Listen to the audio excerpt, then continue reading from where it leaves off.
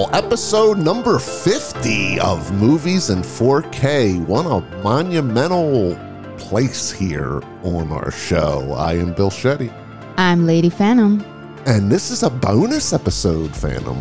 Yes, one of my favorite, if not my favorite, superhero movie ever.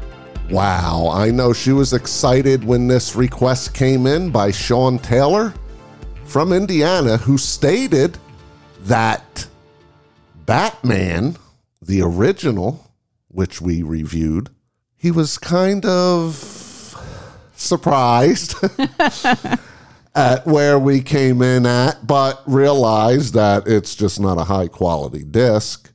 So he made another recommendation to cover The Dark Knight. And he stated that the Blu-ray, the HD Blu-ray, was one of his go-to demo-worthy discs at the time on HD TVs, and he wanted to know our thoughts on the 4K version.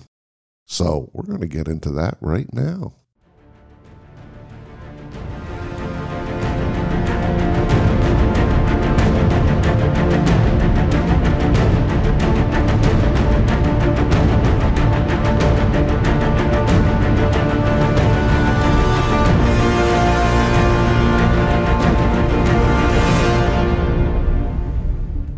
This movie came out in 2008. It is PG-13, which is a little surprising to me. It runs for 2 hours and 32 minutes. It's listed in 4 genres: Lady Phantom, action, crime, drama, and thriller. I agree. We're not going to add fantasy, are we? No. These movies are fantastical to me. But anyway, I agree. No, they are fantastic. It's different. Okay. Who directed this bad boy? Christopher Nolan. The Inception guy. Yeah. I've come to watch a lot of this guy's movies, so I know his flair on movie making now. This is the 4th one I've seen. And who stars in this film? Christian Bale, Heath Ledger, Gary Oldman, Aaron Eckhart, Morgan Freeman, Michael Caine. And she's doing this on Gyllenhaal. The top of her head. Yeah. She's not even looking this up. So, Phantom. I just want to touch on first that I felt this movie is rated R. While they don't show a lot of killing and stuff, they do denote it and things like that. And the thematic element is pretty strong. So, would you let your 13-year-old watch this? Yeah. Would you? I don't know. I just got the feel to that. Like, I feel there was some connection with the MPAA, and yes, there's no cursing, but there's a lot of brutality, maybe shown off screen. But what the premise is of this guy, I think, is very strong for a young teen. It is, but then again, you know the MPAA, like, they are way more lenient with violence than with sex in movies. So, like, it really doesn't surprise me. All right. What's that synopsis say? When the menace known as the Joker wreaks havoc and chaos on the people of Gotham, Batman must accept one of the greatest psychological and physical tests of his ability to fight injustice. That's excellent. Yes. One of the better descriptions for a sentence. Yeah, I mean, we all know the good IMDb, like, they either spoil the movie or say nothing about the movie, and a few times they do get it right, like right now. Yes. Now, surprising to some listeners out there, I had never seen this movie, and this is classified as one of the best Batman iterations, at least, if not one of the better superhero movies. Well, there's discussion on that, but yeah. In the DC universe, can we say? Oh, in the DC universe, it's considered the very best. Now, I've heard a lot of the little lines in this through the years, and some of the major, like, go for it from the Rocky that's stock. This has a couple of them lines that people repeat in a lot of different scenarios. Yeah, it's just, I mean, it is quotable. It is a quotable movie, and some of this dialogue is written so well. All right, we'll get into that. Let's get to the story. It opens up with a bank robbery with a bunch of clowns, about 8 of them. Yeah. And you come to find out that the Joker is one of them. Now, there is a scenario that plays along here where some of the criminals are getting killed. I don't want to go into that. If you're like me and had never seen this movie, it could be a touch spoilery. So that was interesting. After this scene, we go right to an imitation Batman scene. Somebody's portraying to be him, and the real Batman shows up with some thugs. Yeah, and it's funny because these people, like I remember when I watched this movie, and like when the first one starts shooting, I'm like, what? Plus, he looked like stocky, not chubby necessarily, but bigger. And I was like, what? And then you get the information that they are actually not copycats, but people trying to quote unquote help. And it does make sense. So yeah, it's your introduction to Batman here. Yeah. It's a nice little twist, I guess, if you didn't see it coming. Mm-hmm. Yeah. Because I didn't see it coming. Yeah, you were like, why is what? Batman using Batman a gun? uses guns? So we have that. Then after these 2 scenes here, and they're fairly long scenes, I would say the first section's like 10 to 15 minutes, and then this section's like 10 minutes. So then we start getting into the plot after this and meeting all the side characters, let's put it. And how I want to roll with this review, Lady Phantom, is you take one of the side plots and I'll take one of the side plots. We'll just shoot it off our head. And I'll start. We come to find the district attorney. He is rounding up all the criminals, and he is doing a better job at putting the mob element and the lower faction, the ones doing crime, behind bars. He's doing a great job. He's new and he's highly respected. Mm-hmm. We have a whole story arc with him, and we're not going to touch every single thing, just what comes out to us while watching the movie, what we think is important as a viewer going into this. And he has a big role in this, and that's played by Aaron Eckhart, which I knew from I, Frankenstein, an old horror movie, and also Incarnate, which we reviewed 5 years back. He's got a love interest there too, and he's praised by the cops and the stuff because he is taking the criminal element off the streets. He's going after them big time, and he's not standing down even though he's getting death threats and all sorts of things. Yeah, he is praised, but also he is not very well liked by some cops because this guy is incorruptible. Right. And he's going after whomever proves to be corrupted. And if that's cops or something, then oh well. And I want to make mention here, because I've asked the Phantom this just on a side topic talk during our years, is this city, Gotham City. It's a made-up city. And in this movie, they finally mention there's 30 million people in this, and this comes 2 hours into the movie. But I'm like, wow, we don't even have a city in the United States that has 30 million people. New York's the most at like 12. And I was like, I don't know. It kind of ticked me off a little bit. But anyway, you take a side character.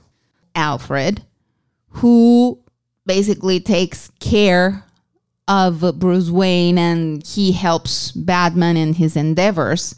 You have Lucius Fox, played by Morgan Freeman, who is in charge of the company and of the gadgets, the suit, the this, the that. Which I thought wasn't explained well at all. Now, the Phantom said the movie before this goes into that more. Yeah, but Batman I haven't Begins. seen it.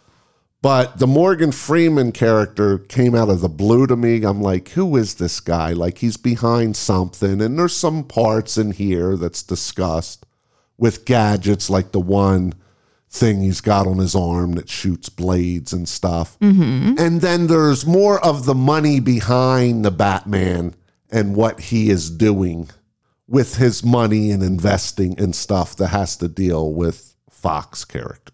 Yeah, because he is in charge of Wayne Enterprises. And I guess we got to go back to the roots, because this movie does say it, that the Batman's a very wealthy guy. Yeah. He's got all the money in the world, and he gets the latest technology, and he does have ins in certain businesses. True. Because some of this technology that's portrayed in this film, I think, jumps the shark at times, but other people are going to love it, which we know. I mean, this movie has a rating of 9 on IMDb by users, and even Metacritic is 84, which has to be one of the highest rated superhero movies by mainstream critics. I think so, probably. Even more than like Avengers Endgame, I'll bet. Probably, yes. Okay, Lady Phantom. So let's get into the Batman versus Joker battle. There's a scenario here where the Joker goes into the underbelly, the rulers, the crime element. He walks in on them, and he wants to take over this town. He wants to create chaos, basically. He's got all the money that he would ever want. I mean, there's even a scene in here, I don't know how much money could have been involved in this. Trillions of dollars, basically. They show this huge warehouse just stacked full of money. And he wants to find out who the Batman is. There's a not side story, but there's a story that goes along with that. And what do you want to say about the psychology of the Joker? Like, because we have no backstory here. He just appears in this movie. Yes. So all we know is he wants to rule Gotham. No. He wants to create anarchy. Yes. It's what you said before. He just wants chaos. I think the best explanation that we can get on the Joker in this movie is what Alfred explains to Bruce Wayne about the one thief when he was in Burma, that he just stole the rubies and everything, and then he saw children playing with them. He just said, some men just want to see the world burn, and this is one of them. He just wants chaos. So did he just wake up in his 30s or 40s, however old he's supposed to be, and just wanted to start making chaos? Probably not. He probably began way before that, but that doesn't matter. I mean, for the purposes of the movie, that doesn't matter at all. That was done on purpose. They wanted to introduce him as an absolute. Like, he is this. He is what he shows he is, and that's it. You're not required to know anything about him or to feel sympathy for him or anything, because even when he asks people, like, do you know how I got these scars? He gives different stories. So you know that he's not telling the truth in either of them. He's just what he is. And that's okay. Okay, since most people, I would say, know the backstory of the Batman, right? I mean, and it was given in common, Batman Begins, yes. But I'm saying in the life of Batman, since the TV shows and the Jack Nicholson version and all the iterations in the comics and everything, most people know the basic story that Batman is a wealthy crime-fighting guy. He's got no superhero powers. And the Joker is one of his main enemies throughout many different stories and iterations. Right. So I found it a little off that I didn't learn more, that this guy just shows up just as a movie, just watching a movie. All right, so what else would you like to talk about in this story? There's a main theme here with the district attorney and Batman and the Joker, and there's revelations. I don't know how much we should dive into that, Phantom, but what would you like to talk about story-wise that can really get people into it, you know? I don't know. I just think it's a very interesting story because it's like the Joker. He has something. He says at some point in the movie that he is not a man with a plan, but he is a mastermind planner. I mean, after Batman does something to prevent him from succeeding one time, he immediately comes up with something else and everything. And there's also this little side story about this guy who is an employee of Batman, and of Bruce Wayne. And he wants him to show himself to the world or something, or he wants to blackmail him because he knows who Bruce Wayne is, really. But that comes to nothing because even the Joker takes that and makes it into a test for Batman. And I think mainly what the Joker wants is to make Batman break his one rule, which is he doesn't kill.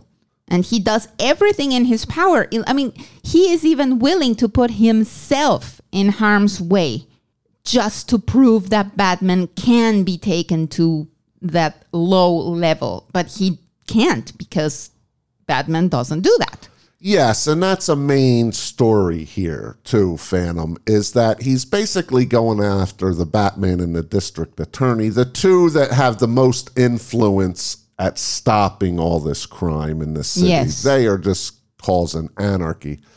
I'll tell you, I was surprised with how much Gary Oldman is in this movie. He is the Commissioner Gordon.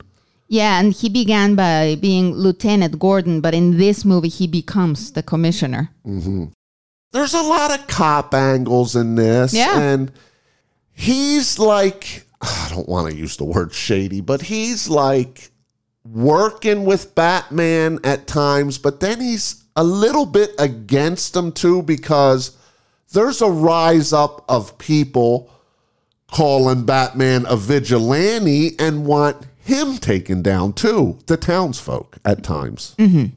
So that comes into play, and he's conflicted there, and then his family comes into it, so we have that there. But I disagree. I mean, he never really works against the Batman at any point. No, they're helping each other. Yeah. But that time in the movie when they're going after people and they're deciding about the Joker and Batman, there's a lot of the citizens in this city saying, well, Batman's just as bad. You know, he's a vigilante. He's committing crimes. And there comes a turning point in this when Batman doesn't stop several of the crimes and there is deaths. Mm-hmm. And that's when the townspeople are like, look, see, this guy isn't all good. He can't stop everything because it's just utter chaos. Yeah, but that's very conflicting because at that point, the idea is that the Joker made a statement. He said, for every day Batman doesn't show his real identity, people will die. So there's the people that say, no, he has to show himself. But then there are those who say, you cannot give in to a terrorist. So it's a very conflicting situation right there. Someone else in this is Eric Roberts. What happened to this guy? Oh, that's right. I think this is one of the last, if maybe not the last, like before he went off the mainstream. rails. Yeah, and he had been off. I mean, I don't remember the last time I saw him before that. And then he did this, and he had a prominent role-ish. And then he just decided to do crappy movies. Well, he's just stuck in low-budget horror movies now for the last decade. And it's surprising because he was a very well-known, respected actor. I know, in the and I like him. And even before in the 90s. Yeah, I like him. But now he is more probably known as the father of Emma Roberts. So Right. All right, so we have a bunch of action-oriented scenes. Yes. Another little criticism I have is the Batmobile. Why? I don't think it's that cool looking at all. I think it's definitely a downgrade of other movies, personally. Okay, it looks like a little tank with big, wide tires made to go off-road to me is what it reminded me of. I see your point, but I think... Of course, I may be biased, but I think it's what it needs to be. to be like really useful to Batman and to the things that he does. So I have no problem with it, and I think it looks cool. So right when you seen it the very first time back in the day, you were like, ooh, that's cool, over the other Batmobiles that have been depicted and shown in movies? Because those were so unique and outlandish and really cool, sleek, and like, they just look cool. They were very obvious. This thing looks like a miniaturized tank with big wide tires. Well, yeah, but cool doesn't get you onto a building. So that's that. This is utilitarian. And one thing that they really focus on this movie and on this trilogy in general with Batman is one of his most important things. And that's the gadgetry. I mean, yes, the guy has a lot of money, of course, but that's not all. He is a great detective, which they also show in this movie. And also, he has the coolest utilitarian things that help him get the job done. And the Batmobile is one of those things. So I have no problem with that. I mean, he would not be able to get into that super long car and go onto a building to save the day as quickly. Like, he just couldn't. I understand what you're saying, but the Batmobile was almost a character in the TV show and other movies that I remember. Like, they showed inside the vehicle and all the buttons, and this button shoots torpedoes and this button does that and stuff like that. So it didn't feel like a character. It just felt like a SUV. Now, it does turn into a motorcycle. That was cool. Which is one of the coolest things. That was neat. I agree. I like that. And I like that action scene when it does do that. And then there's a lot of great editing work when it's going up against a building and flipping and things like that. It was done really well. I liked scenes like that. It was so good. Okay. How about the acting on a whole, Phantom? Oh, it was good. I liked it. I bought all of it. And I don't know, I think this might be Michael Caine's best role to me. Like, subdued, but with just the right amount of humor, but not too much. And He's caring not at the same time. He's usually plays an eccentric type guy. Yeah.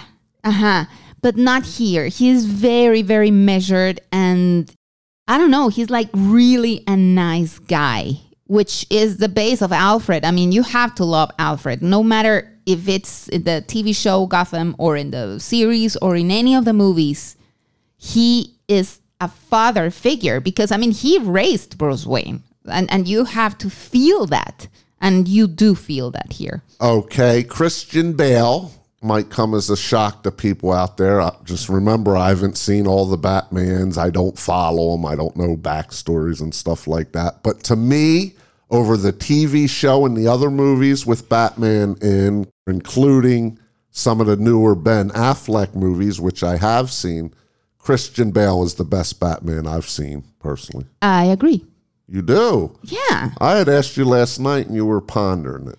Yeah, but no, I agree. I mean, I thought, as I told you, Ben Affleck plays a very good Batman, but he is, as in the movies where he appears, he is a later iteration of Batman when he is older. Now, I will say I haven't seen the Val Kilmer one or the George Clooney one. Now, I'm a huge George Clooney fan. So once I get around to see that one, this could be amended.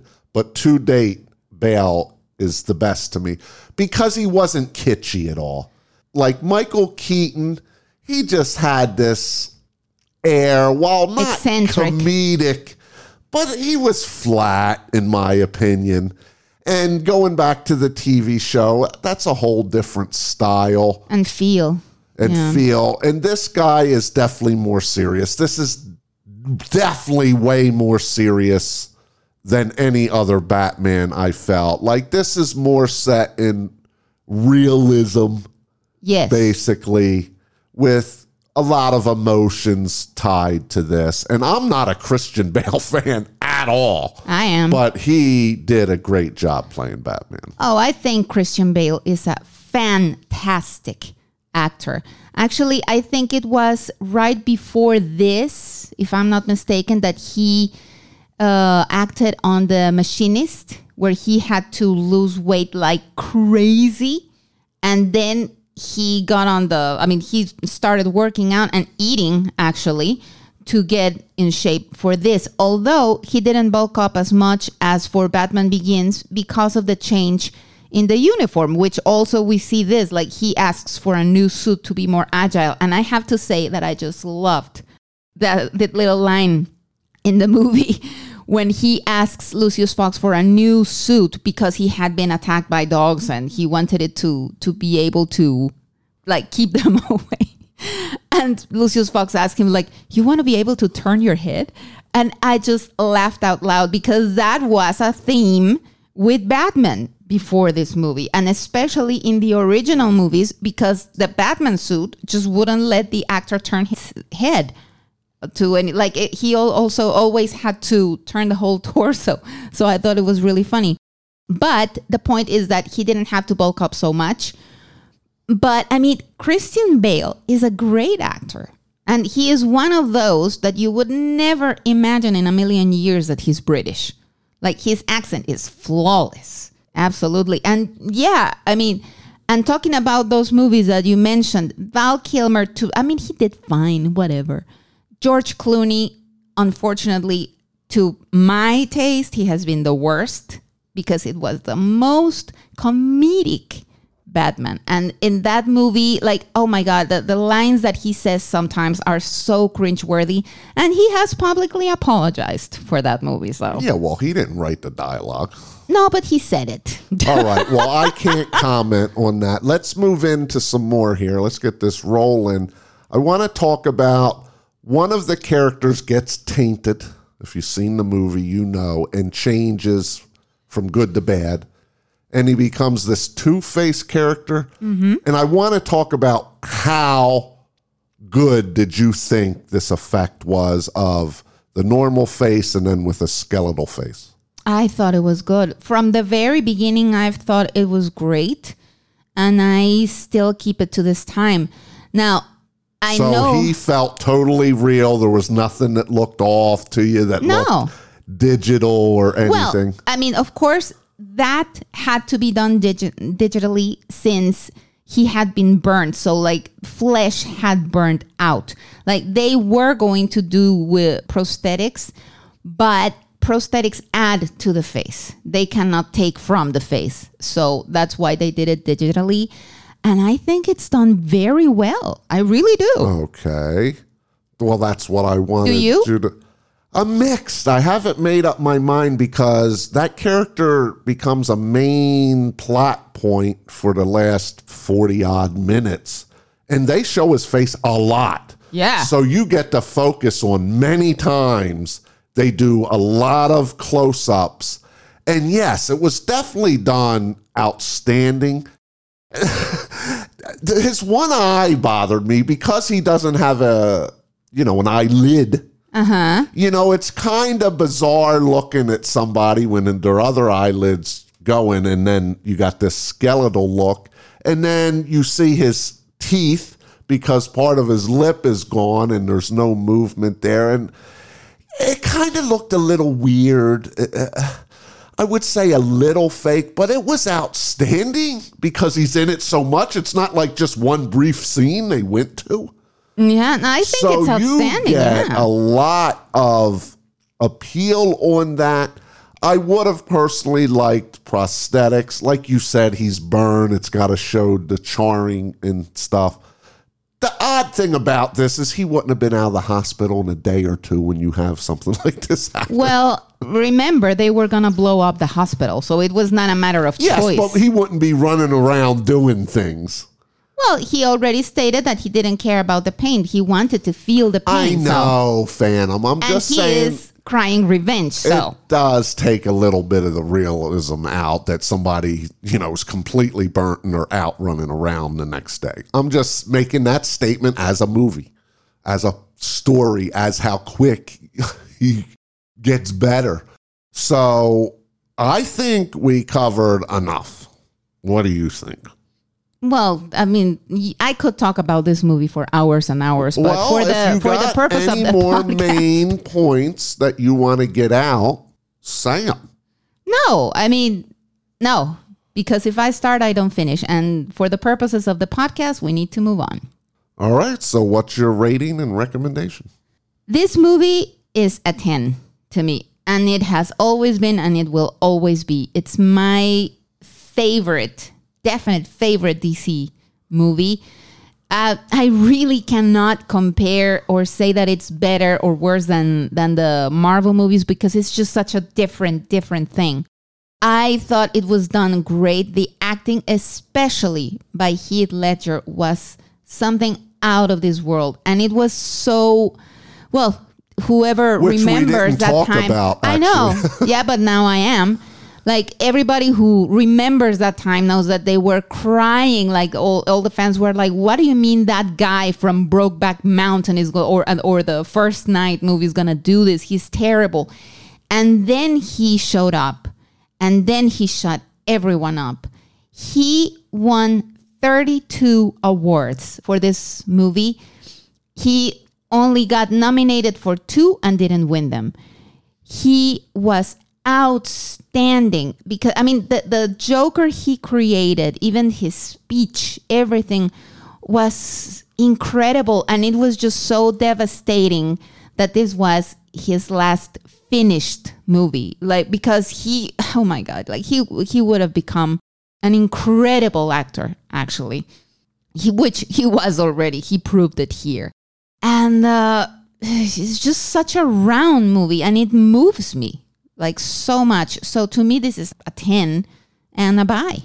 Okay, with Heath Ledger, I agree. I'm glad I finally got to see this, and I would have never watched it. So thank you, Sean Taylor, for this request. Because he listens to you, but not to me. There's no chance of listening. We said we cover every request. So it doesn't matter if it's a movie I think I'd like or not. And I'm enjoying that. I'm finding movies people are requesting good. And I like seeing them. And this is such a staple of a movie. I needed to see it. So just thank you again, Sean. He was great. The scene where he is in a nurse's uniform and comes out of the hospital and is being so maniacal was great. Like, it was funny but dementing, and he was really good. And all the times he's with the mob people, the commissioner, Batman, his other counterparts, the ones he hires, which I don't know why anybody would work for this guy because he kills all the people helping him too. But anyway, he did a fantastic job. Oh, and side point very quickly, the home movies that he sends the police and everything, those were made and directed by himself. All right. Now, the one thing I didn't cover, because Phantom brought it up with voices, is the Batman voice. Oh my God, why do we gotta talk like that? Bothered me. I'm taking a point off for this. Okay. It just is cringy to me. Not cringy, I don't want to hear it. It's just like, why do they have to do these to these characters and make it sound deeper or higher pitched or whatever modulations of voices? Just because it's so much easier to listen to when it's just natural. And it's just not natural to drop your voice down like that. For the record, that was done in post-production. The original, the original voice was it's all audio production. The original voice that Christian Bale did was way more toned down than that, but they made it more gritty and everything in post-production. Which, yeah, I mean, I think it's the one thing that many people have said throughout the years is like, why did you have to talk like that? And there's some technology in here that goes along with the story that I just can't overlook. And it's mainly the part where he's tapped in everybody's cell phones and mics, and he's got this huge elaborate room that they can hear everything from 30 million people going on in this city, and it makes no sense. I mean, Morgan Freeman is sitting there trying to decipher this stuff. And it's like, you couldn't decipher any of that 30 million people talking at once. I will say there's a cool part when Batman gets blue neon eyes. That came as a fun little side thing to me because that was pretty cool. And it's when he's tapped in with Morgan Freeman. But I think Lady Phantom, and maybe you out there might be surprised, I'm giving this movie an 8. Wow. I am. I think it's a really well-rounded, that was a great word, Phantom, action movie that has a lot of level of realism, which I like. And it's just some of the side stuff I didn't like. I wasn't enthused with the political stuff and the cop angles and some of these gadgetries he's using and some of the flying stuff. When he's falling, okay, but some of it didn't make sense. You don't get to comment. That is not flying. It's falling with style. Yes, I know. So, this is one of the best superhero films I've ever seen. I personally like the original Wonder Woman better than this movie. And I think personally, which we are going to probably be covering, so I shouldn't say the movie. I'm not going to say the movie. There is one other superhero movie, modern, that I like better, but I don't know if I'll have ratings better. Because the effects, the editing, the camera work, the cinematography, some of these scenes overlooking the city when it goes to this IMAX is incredible. But 8, I'm going to say rental, though. This is not a buy to me. I don't think I want to see this movie again. It's a well movie. I'm being totally honest. I got to give it such a high mark because of the technicals were great. The action scenes were great. The acting was great. The music, we're going to get a little bit more into that on the 4K review. So let's get into that. Okay, Lady Phantom, this is a 3-disc set, 4K, Blu-ray, and then a special features. Let's start with the 4K video quality and touch on the changing aspect ratio from the regular film cameras to the IMAX that goes full screen. What did you think? I was very pleasantly surprised because Christopher Nolan had tricked me before, but this was surprisingly good. And you have to, or I have to mention that one thing I do respect a lot Christopher Nolan for is he is not a fan of CGI. So yeah, for example, we mentioned the makeup of Two-Face was done with CGI, but I would say probably more than 90% of everything we see, including all the fire scenes and everything, are actual practical effects. And it shows, and they look so great. And those scenes in IMAX, they are so beautiful. Yeah, I think you didn't use a big enough word. You said we're so good. I mean, this was spectacular, I would say, for the most part. When it switches to IMAX, I'm sitting here watching, why isn't this whole film in it? Now, there is, I would say, 2 jarring scenes where the quality ain't up to snuff, then it goes to IMAX, and it's such a wide range. But for the most part, when it switches, it's not noticeable. And the detail is almost as good as it is in IMAX, so it's not jarring or it don't take you back or you don't step back and go, ooh, that got better, that got worse. Yeah. But it did happen twice where it was pretty jarring. There was one scene that was really snowy. And it had to only be maybe 3 seconds and maybe 90 frames of footage, film footage. And I'm like, why wasn't that cut out of that?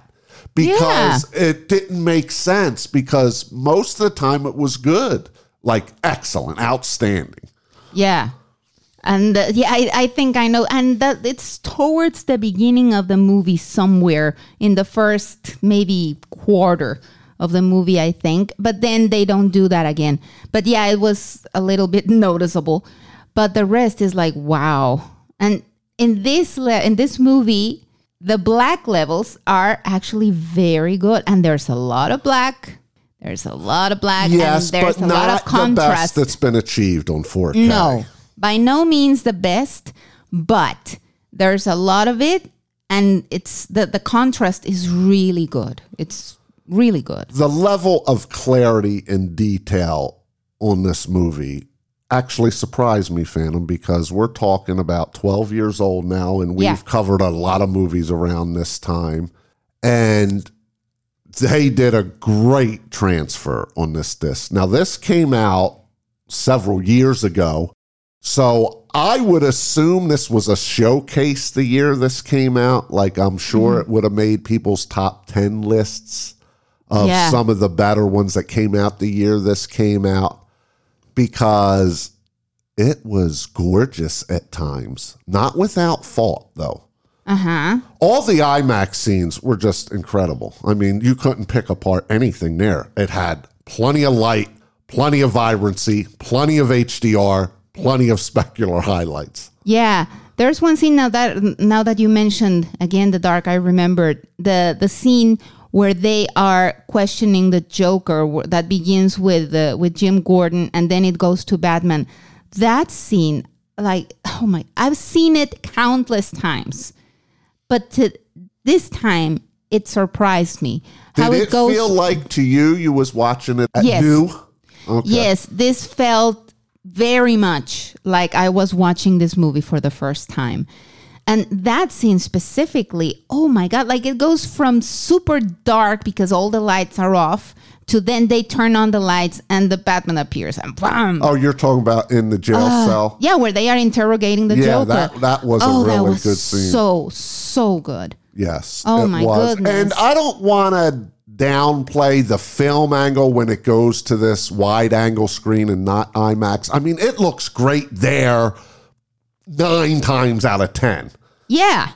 You know, we're picking this apart and noticing things because that's what we do. We're reviewers and critics of this, and we want to give you the most accurate. I don't want anybody to ever come back and say, oh, what are you talking about? This was so grainy. No, we study these films. Yeah. So we are trying to be the most accurate as possible. And that's why it helps when there's 2 of us, because sometimes you do miss a little thing. Like she could have missed that little 3-second segment that I caught.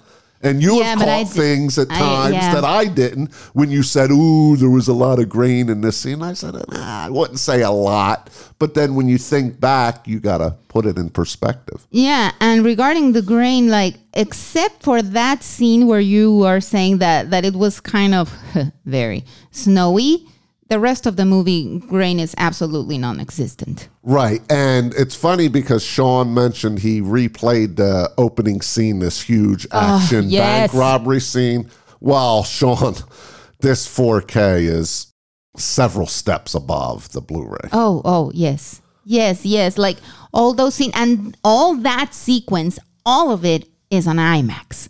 And it looks incredible. All right, let's get to the negatives here, and that's the audio. Again, it's a Nolan film. He doesn't believe in Atmos for some reason. I don't know why. I know.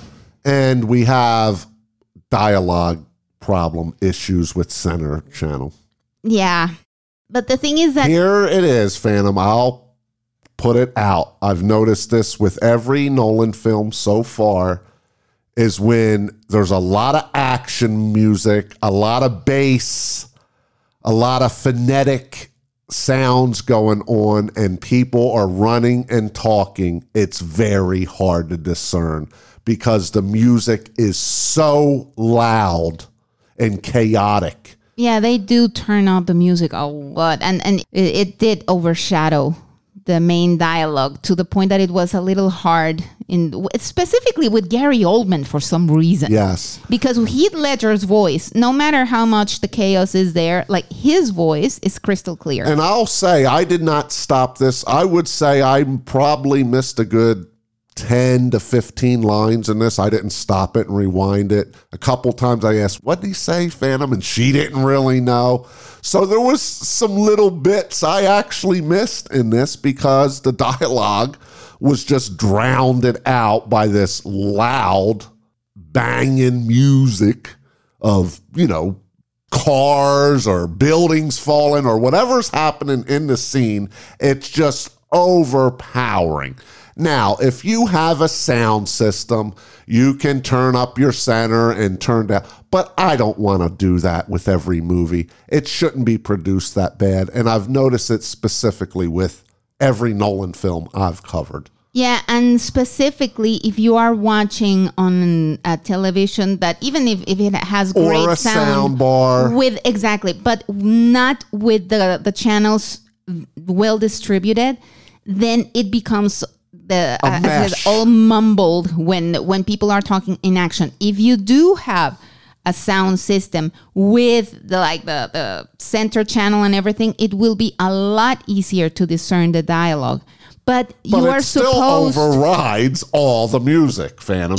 But it's still easier. Effects. Yes, but it's still easier to discern. It shouldn't ever be a struggle to hear dialogue. You Absolutely. shouldn't ever have that. Yeah, I mean, that's my point. And that goes strictly to sound production and how Nolan's producing these. Absolutely. And that is my point. Like, if you have a sound system, it's easier to understand. But the problem is that you shouldn't have to have a sound system. Like, you should be able to hear and distinguish every line of dialogue, no matter what you are watching on or now, with what. Some audiophiles enjoy doing this with movies.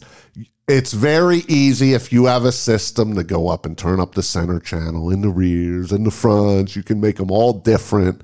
But I mean, this gets so monotonous and ridiculous that you shouldn't have to do it. Dialogue channel always, this shouldn't even be a point in discussion in movies. And it's been this way since Hi-Fi back in the day, 2-channel, has come into existence in homes. Is always this, and they do it on regular TV with commercials. They'll blare commercials and then it'll get soft and you got to constantly play with your TV on regular TV. Yeah. And this just shouldn't be an issue, and it still is. And Nolan just doesn't do the best sound production. Now, the effects and surround effects in this movie are great. Yes. If this movie had an Atmos track. Yeah, there's so many scenes in the air. Amazing. Why you wouldn't use what's available? There's so many standing on tall buildings and things coming down and floating down and flying down and hitting down. This movie is made for Atmos. Yeah. Yeah, that's right. So that's a negative. All right. What do we got for special features on that? We have the Blu-ray movie with focus points. Gotham Uncovered. Creation of a scene. Then we have the special features, Batman Tech, Batman Unmasked, the psychology of the Dark Knight, Gotham Tonight, and the galleries. All right, Lady Phantom. Sean wants to know, listeners want to know, is this worth the upgrade? And what is your final rating? Sean, thank you so much, because thanks to you, I now own The Dark Knight in 4K. We had it on Blu-ray, though. Yes. And I'm sure Phantom had it on DVD, too, at one time. Yeah. This, to me, is an A-. I can't go any higher because of the dialogue issue and that other little scene where it was not super, but it was grainy. But I think this deserves the demo worthy quality, and it is absolutely worthy of the upgrade, and I wouldn't think twice, Sean. Okay, we are so close, Phantom, but I'm so glad you came in. We never discuss ratings or grades at all. Beforehand. Right. Yeah. I'm so glad she came with an A- because personally for me, this is a B+.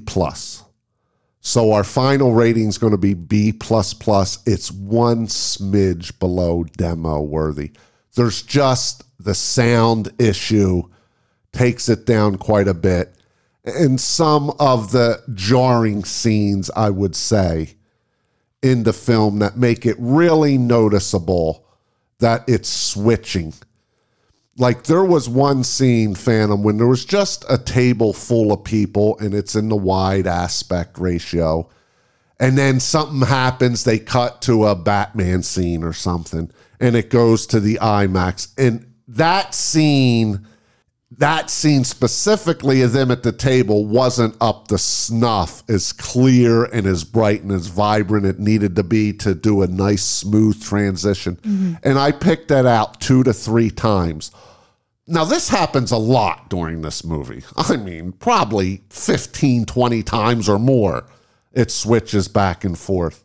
But when it's jarring to me, it's very noticeable. And it was a noticeable downtick in resolution. So I personally can't hit demo worthy. It's one tick. It's itsy bitsy below the demo to me. And since she's in demo category A-, and I just missed it, it gets that B++ rating, which both of us together is just the smallest inkling below the best of the best. Yes. So there you have that. So that was very interesting. And I just want to say thank you again out there. I know everybody that I even know loves this movie. Yeah. I've never heard anybody really come low. Now, I read some reviews on IMDb and Letterboxd of some big criticisms, and that's up to them. So this ain't like everybody thinks this is the greatest movie. Yeah, since but then I don't think there is absolutely any movie ever. Right, but as a consensus, I wouldn't surprise be, in one of the top 100 films ever made. I could see the stature of this movie to get that. And as a fun fact, the year that this was nominated for an Oscar, I think this was the first time that there were 10 nominees, because this one and WALL-E were not in the 5 nominees, so they made it 10, so they would be included.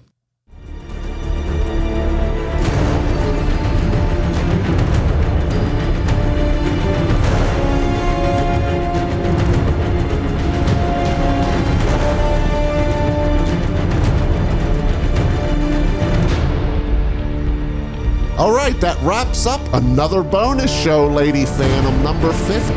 Thank you, Sean Taylor. Remember, if you have any 4K movie that's been released on disc and you want us to cover it, you need to get to that guest book at BillShetty.com and let us know, because we will add it to the queue. We have tons more coming out.